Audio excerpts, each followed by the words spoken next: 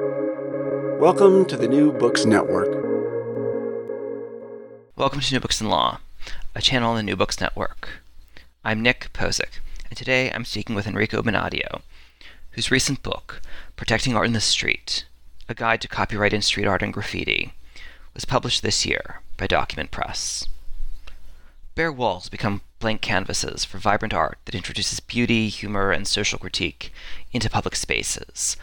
While there's a debate about whether some street art is a nuisance or a benefit, it is nonetheless deeply integrated into the urban visual landscape and the identity of a city. Only recently, however, have the myriad of copyright issues surrounding street art surfaced. Enrico has been a leading thinker and scholar on street art as intellectual property, and this book is a succinct primer on this topic. Enrico, welcome to New Books in Law. Thanks for having me. We're discussing your new book, Protecting Art in the Street, A Guide to Copyright in Street Art and Graffiti. This book is a fascinating read on an area of intellectual property that is quickly gaining attention. Street art and graffiti are terms that we hear used a lot to describe a certain genre of creative work. We have mental images of works we've seen, either in person on the streets or in the media. But often, we use these terms, graffiti and street art, imprecisely or interchangeably. For our listeners who are, largely legal scholars or lawyers or law students, what do you mean when you write about street art and graffiti? I mean two different but close artistic movements. We need to distinguish at the beginning between street art and graffiti. Street art is more about figurative artworks with lots of figurative elements. Graffiti writing, actually the modern graffiti writing was born in New York City, first Philadelphia and then New York City at the end of the 60s, early 70s. And then it evolved into a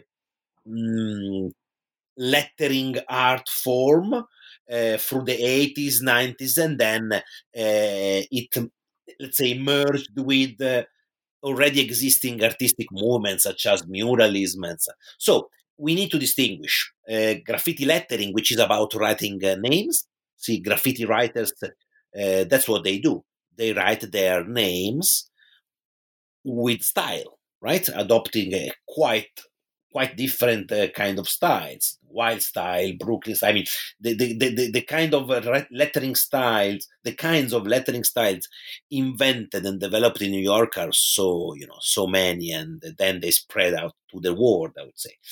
On the other hand, we have street art, which is a concept started more or less at the end of the 90s, late 90s. And again, it's a broad term to include not only paintings on walls, the most known form of street art, but also sticker art, wet pasting, abandoning miniatures, objects on the street. So terminology here matters a lot. So we need to put everything in context.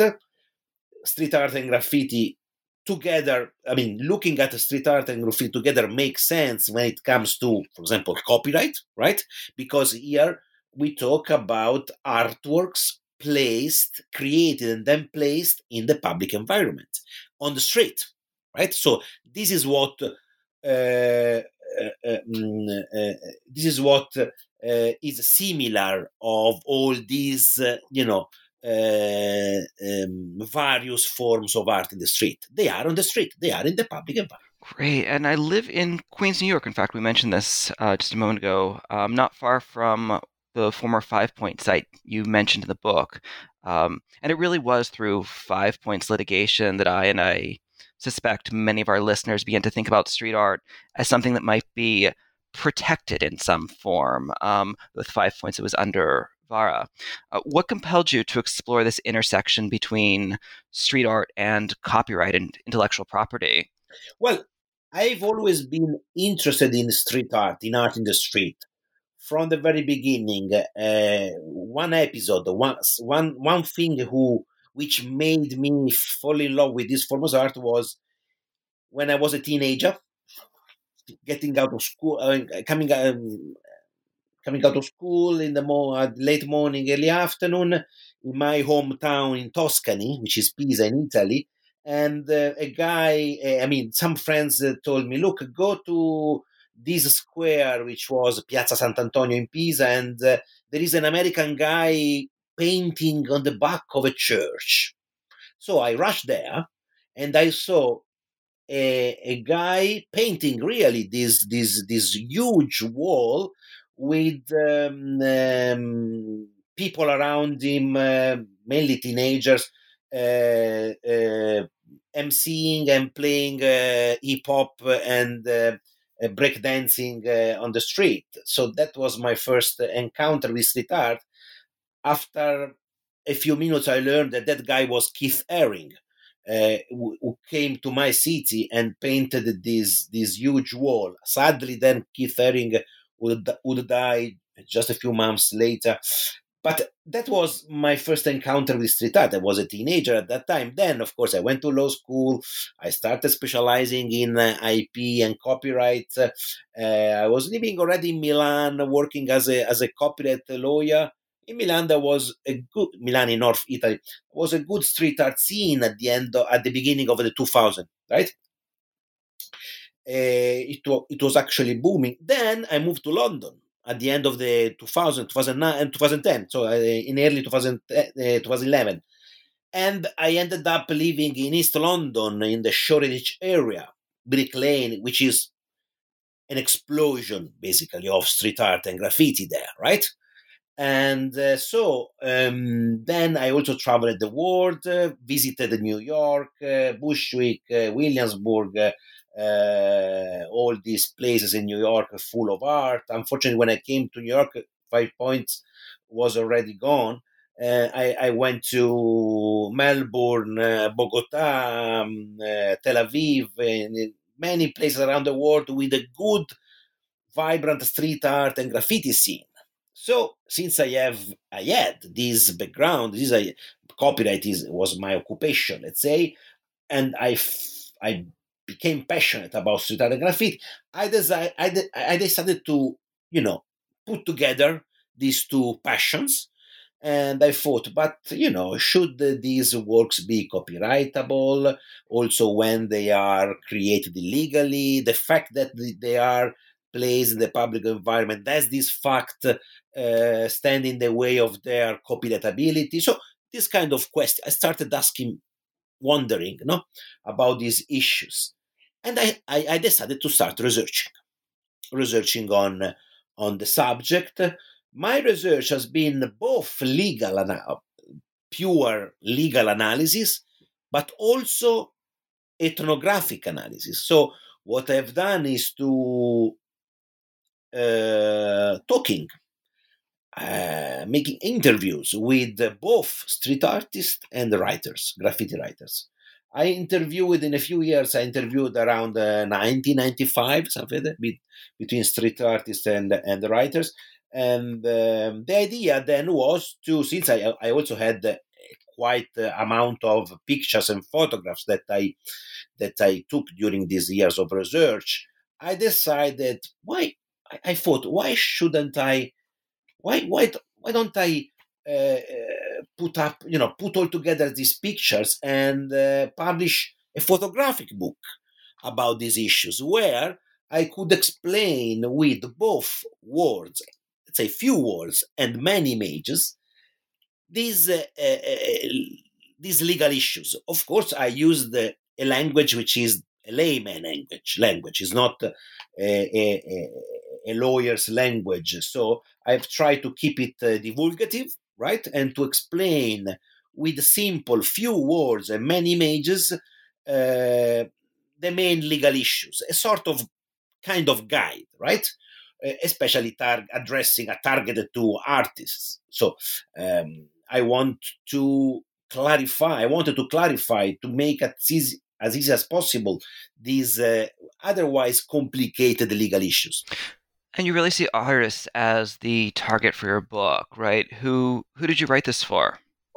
Not one artist in particular, but all the community, I would say, of both street artists and graffiti writers, because I realized by interviewing them, by talking to them, I realized that, of course, they although some of them are really conscious and aware of the legal tools, but others, I would say most of them, others, understandably were not fully aware of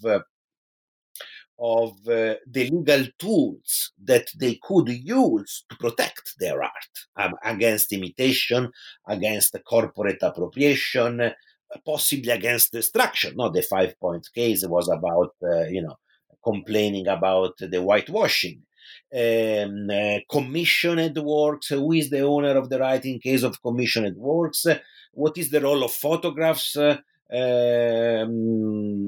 about if they remove my mural from the wall and then they take it, they bring it to a gallery, for example? Is it illegal or not? So I realized that there was this gap, right? This knowledge gap in the community, in the community, and that was a gap that I decided to fill, right? By writing a very user friendly, I would say, guide, short, with many images that could help them navigate into the legal intricacies, right? Yeah, and the book itself is very, very well produced and, as you mentioned, heavily illustrated. So it's not surprising that you went with a publisher like Dokument Press, a publisher that does arts and cultural books, that has roots in the hip hop movement rather than a traditional legal publisher. How did you come to work with Dokument? Well, a common friend, I would say, who is a curator, who basically suggested me to contact Document in Sweden. He said to me, "Look, they are the best when it comes to urban art publishing." So I decided to approach them, and yes, it has been a good collaboration, I think, because they have in mind their target, not the audience, and so we hope that this publication is going to do the job for which it was thought and conceived, to spread knowledge, to clarify doubts if there are doubts, right? Sure. And you mentioned the book is, a very handy little book. It's compact. There's these 16 succinct chapters that are almost like entries in an encyclopedia. Some of them you'd mentioned. Others include sketches, ephemerality, commissions, collaborations, the art market. How did you arrive at that selection of topics? Was that a conversation with the publisher? Was it, like choosing your babies? Yes, no, I chose these sections. I thought, let's divide the book in 16 sections, short ones. So for each of these subtopics or sub areas, I thought, okay, I put together 3, 4, 5 pictures, 6 pictures, depending on the topic, and then I talk about that particular issue. I don't know, originality of tags, something which is quite provocative. I know I want to be provocative here. I wanted to be provocative. So I inserted the pictures of just tags and throw ups, the bubble letters pieces. And then the issue of ephemerality. We know that graffiti and street art is to a certain extent ephemeral, transient, provisional. No, right? So I decided to put there pictures of murals that are fading, right? Just to to to to show how these forms of art are vulnerable to erasure, to the weather elements, to greedy property owners, and so on and so forth, and the legal tools that which in theory could be available to artists to prevent that or to complain the erasure and the whitewashing.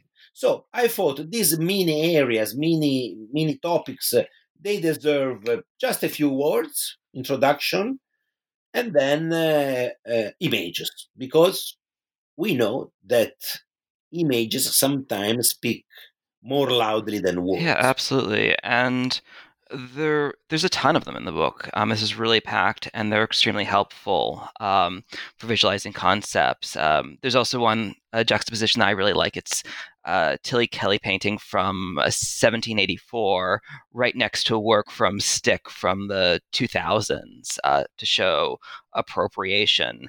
How did you go about sourcing the images? Well, these are basically these are paintings that Stick used as inspiration, as source, and basically they are in Stick book. So book Stick published the book 7 years ago, and in which he explains. He published this picture based on the original painting. So what I did is to retrieve the original painting and put them together with a Stick reinterpretation of the old painting, uh, to show what? To show that these forms of art are very much about sharing and appropriation culture, a so-called cut and paste culture, or reinterpretation culture, much more than fine artists. So street artists and graffiti writers appropriate more often than fine artists. It's a really characterizing feature of these forms of art, which, however, in my opinion, does not stand in the way of their protectability with copyright. Not at all. And so I wanted to expand on this topic by putting together the old painting and then the new reinterpretation by a street artist. For the other illustrations that appear throughout the book, I notice some of them are your own photography, others are acquired from other places. Did you have to work closely with the publisher in order to clear all of the rights for these? This would be just, I imagine, a daunting undertaking is preparing a book with this many really, rich examples. How did you go about that process? I did it almost myself. The clearing of rights, Really? yes, the clearing of rights has been time consuming. So for the first time, I did so, and I really realized how sometimes copyright could discourage the creation of new works, because another person may be less enthusiastic, another person less convinced than I have been, would have given up probably, because it has been, in this case I needed the authorization of both the artist and the photographer, that in many cases they were different people. So I would say 20% are my picture, but the other 80% are pictures taken by either the artist or, more often, other people, both professional photographer and normal people, not professional. So it has been quite time consuming, but I wanted to do it, so I decided to spend that time chasing artists and, more importantly, photographers. For just a very few of them, we couldn't find the artist or the photographer. Think about stickers, right? Stickers in the city, or some wet paste that I found in Tel Aviv and in other countries. Well, in that case, I could still use the photo because uh, uh, there are some rules which authorize the author to use other picture, if after a diligent search has been conducted. So the funny thing of this is that I used my own experience by saying, look, you need to chase the copyright owners in order to be able to use it. So I used my own case study for clarifying this issue in the book. Sometimes, as I said, sometimes copyright can be an obstacle, unfortunately. And what was your source of courage to persevere when it became an obstacle? I just went. I didn't give up. I just kept chasing the photographer or the artist, or if the artist, the photographer didn't reply to me, I would choose another photograph, another picture. So uh, I was a bit stubborn, right? Didn't give up, and because I wanted to publish this photographic book, and when I start a project, there is no way I cannot finish it. And going back to the text of this book, right? These 16, do you call them chapters? Do you call them entries? Sections, I would say, yeah, sections. How did you arrive at this final selection? Were there a bunch of sections that you had kind of left on the cutting room floor? Uh, did you use a bulletin board where you spread them out and tried to figure out, okay, what are the things that you want to make sure get into this book? What was your process like for editing this and coming up with a final selection? I mean, the main issues when it comes to copyright and street art and graffiti. So the sticky, I mean, the intriguing issues, originality, which is a requirement for copyright, sketches. In the case of sketches, we have two copyright, one for the sketch and one for the final work, which is based on the sketch. The ephemerality is an issue, right? Because fixation is another requirement for copyright protection in many countries. So, if an artwork is ephemeral, someone may doubt about whether the fixation requirement is met. And then the collaborations, collaborations between artists may lead to disputes about joint authorship and joint ownership. The same with commissioned works, right? There might be disputes between the commissioner and the artist. So, I mean, each section, uh, basically, each chapter, each section uh, refers to some specific legal issue, to some areas, to some aspects which may trigger legal issues and disputes, right? And I decided to choose the most the most interesting ones, I guess, for artists. The art market, the fact that copyright could be used for social uses, right? It is flexible enough to any kind of use, right? And so on. So I decided to give it this roadmap, let's say. And were any particular sections easier to write or easier to research than others? Were others more difficult? Did some require more thoughts? Did some require you to really revisit and rethink? Well, no. I mean, they have been. I mean, not all easy, but some of them I had to study. I had to match the picture, the right picture, with the section, because of course there must be correlation between the picture and the words, because the pictures help the readers understand the legal issue, right? So matching the two has been crucial. And no, I would say it didn't cost me long time and sweat of the brow to develop each of these section. Of course, the entire work, even if it's a short book, the entire work took me a while, but for other reasons as well. The chasing the photographer, the artist, but the actual writing up has been the more creative. more creative part. And I also like a lot the introduction, the foreword by Zephyr, who is a graffiti legend in New York City, which I think put everything into context, I would say. Yeah, absolutely. Zephyr's a very established street artist here. How did that forward actually come about? I interviewed him when I was in New York 4 years ago.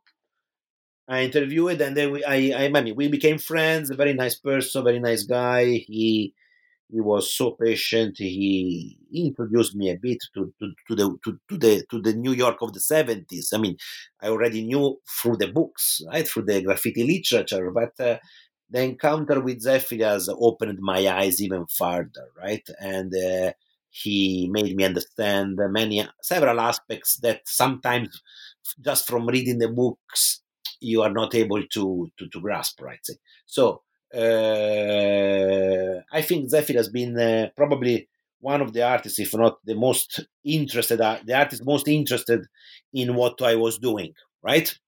The most enthusiastic, I would say. And this forward, I think this forward confirms his enthusiasm for this book and in general for copyright as applied to these forms of art, because we need to we need to be honest and say that several, not many, I would say, but several graffiti writers, more graffiti writers, and to a lesser extent, street artists, especially graffiti writers, are some of them are still reluctant. They are still skeptical about copyright as applied to graffiti. I respect that, especially the hardcore graffiti writers. So it's not a monolithic subculture. It's a quite, various. I mean, there are various opinions within this spot, within these graffiti subcultures, and so I respect the opinions of, I would say, a large, I mean, at least a part of the subculture, uh, which is still quite skeptical about invoking a property right? Because they say we are vandalizing properties most of the time. So why should we rely on another form of intellectual property? This is especially true for illegal graffiti writing. Let's say the bombing at night. Let's say, but this is the just a part of the bigger picture that I wanted to describe with this book, right? Yeah, and just for our audience, quickly, can you describe what bombing is, just so that we are clear that it's Yeah. not anything dangerous or not anything violent? No, yeah, no, just I use the graffiti terminology that needs to be clarified. Bombing, especially in New York City in the 70s and the 80s, but until also now, is the verb used to describe the graffiti writers in action, especially those who paint illegally at night on the train subways, or on other urban surfaces, but illegally, let's say. So the terminology is also very important, because especially for the graffiti subculture, not much for the street art one. The street art subculture is more open to the public, right? Is more appreciated by the general public, while the graffiti subculture is perceived less in a less friendly way, let's say, and a welcoming way by the general public, let's say. And this terminology, of course, confirms, right, the kind of niche area we are talking about, the illegal graffiti subculture, I would say. So you can see that, sometimes these definitions, these labels that we give are not appropriate. It's difficult to give a precise definition, because there are several graffiti writers who also do street artworks, so figurative stuff. And vice versa, there are also street artists that sometimes either they come from the graffiti writing experience, and so they keep doing both. So the line distinguishing the two subcultures is quite blurred. And Going back a bit, something that's really interesting to me that you mentioned that no particular section of this book or no particular part of this book was, uniquely challenging, but you felt that producing this entire publication presented its own array of challenges. What did you learn in that process? What did you discover about graffiti and street art and not only the legal frameworks, but also the kind of broader social issues in producing this publication? How did this really inform your thinking? Well, most artists that and writers I have approached to ask them if I could use their pictures were happy about that. That's understandable because it gives them visibility, right? Especially the the less known ones, right? In the book, there are also pictures of very well known street artists such as Black Rat, Futura, Shepard Fairey. Of course, they are very established, so for them it's not really a big thing, of course, even if they might be happy. But for those less well known, it's probably is even better. So it increases. So that was something which I learned, right? Uh, they like exposure. I was not surprised about street artists because I know street artists they like exposure and visibility also amongst the other circles, other entourage. But some writers also some writers here were happy, to that I included their works in the book. So this was a nice thing, I think. And something which I learned, uh, as I said, apart the difficulties in finding sometimes in chasing for people for the clearance of rights. Uh, what I think also in the other way, what I think this research I made for coming up with this book, what I think this research has done is also to help them understand this issue. So, of course, the book per se aims at increasing knowledge. But in the making of the book, I spoke to artists, right? Because I asked them if I could use their pictures. So I talked about the very same issues which are dealt with in the book.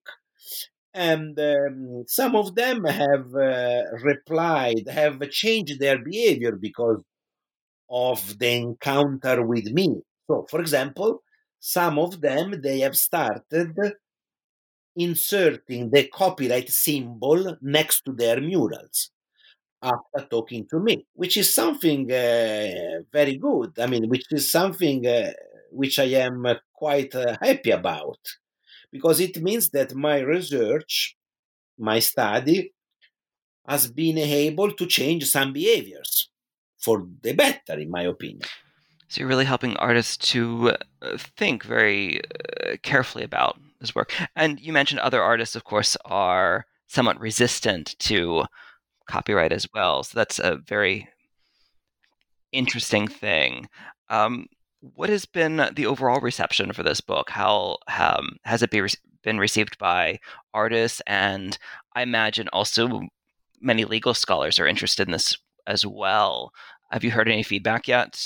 Not precise because I mean it was published in Europe in November, in America December, January. So it's still a bit early to have a clear picture of the feedback. But the early impressions I got were positive of both artists and the legal scholars. Because I mean, so far there has not been anything like this, a photographic book on this issue. So it is the first. It is the first, and actually, it is not my last effort in this field because I'm working now on a book, not photographic, a normal book on the basically what I'm doing is putting together the most interesting bits of my interviews with the street artists and writers. So what I want to do there is to publish this monograph, short monograph, where the voice from the street comes out, the opinions of street artists and writers on copyright, on copying, imitation, and so, destruction, this kind of stuff.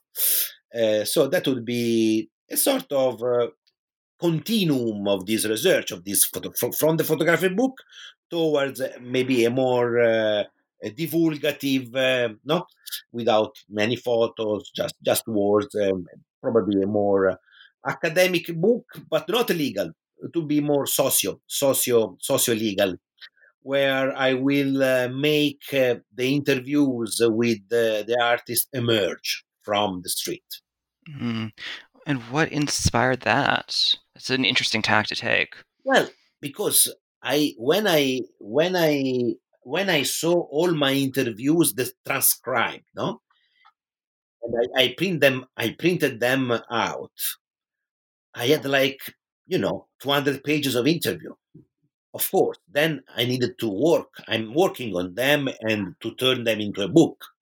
So I thought I have this amount of data from the street, the voice of the street, the voice of artists and writers on these issues. I need to give these voices a space in the academic world or even in the less academic, because this book will be more divulgative, let's say, than with some academic insights, of course, but it will be more divulgative. So I thought, why should these interviews remain on my desk?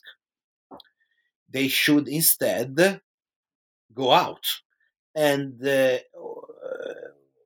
now I am in the process of putting together these interviews with the other pieces of study I've made. So it will not be entirely interviews, but I would say 60-70% of the book, 65, let's say, will be interviews, and then my considerations, my thoughts, and my ideas around that. Yeah. And I think it will be the first of book of this kind with all these opinions and ideas. So I want to give artists and writers voice and to unearth their opinions, which now are quite submarine, are quite hidden. Nobody knows what they think. Why do you think that is? Because nobody asked them so far. It's not, it's not a topic which is, there have been cases, as you may know, there have been cases in America, so scholars have started talking about these issues and writing about these issues, also other academics. There have been a few books which are the result of, ethnographic analysis, but just a couple of them, but not with the necessary opening and not with the necessary depth, I would say. So it sounds like you are going to produce yet another tremendous contribution to a very important conversation. I hope so. Yes, I hope so. All right, Enrico. Well, I wanted to congratulate you on Protecting Art in the Street, a guide to copyright in street art and graffiti, a publication that I've enjoyed immensely, and I strongly recommend for anyone, either in the legal field or especially anyone who's interested in any branch of art law. And I wanted to thank you for joining me on New Books in Law. Nick, thanks so much. It's been a pleasure to stay with you and to answer your questions.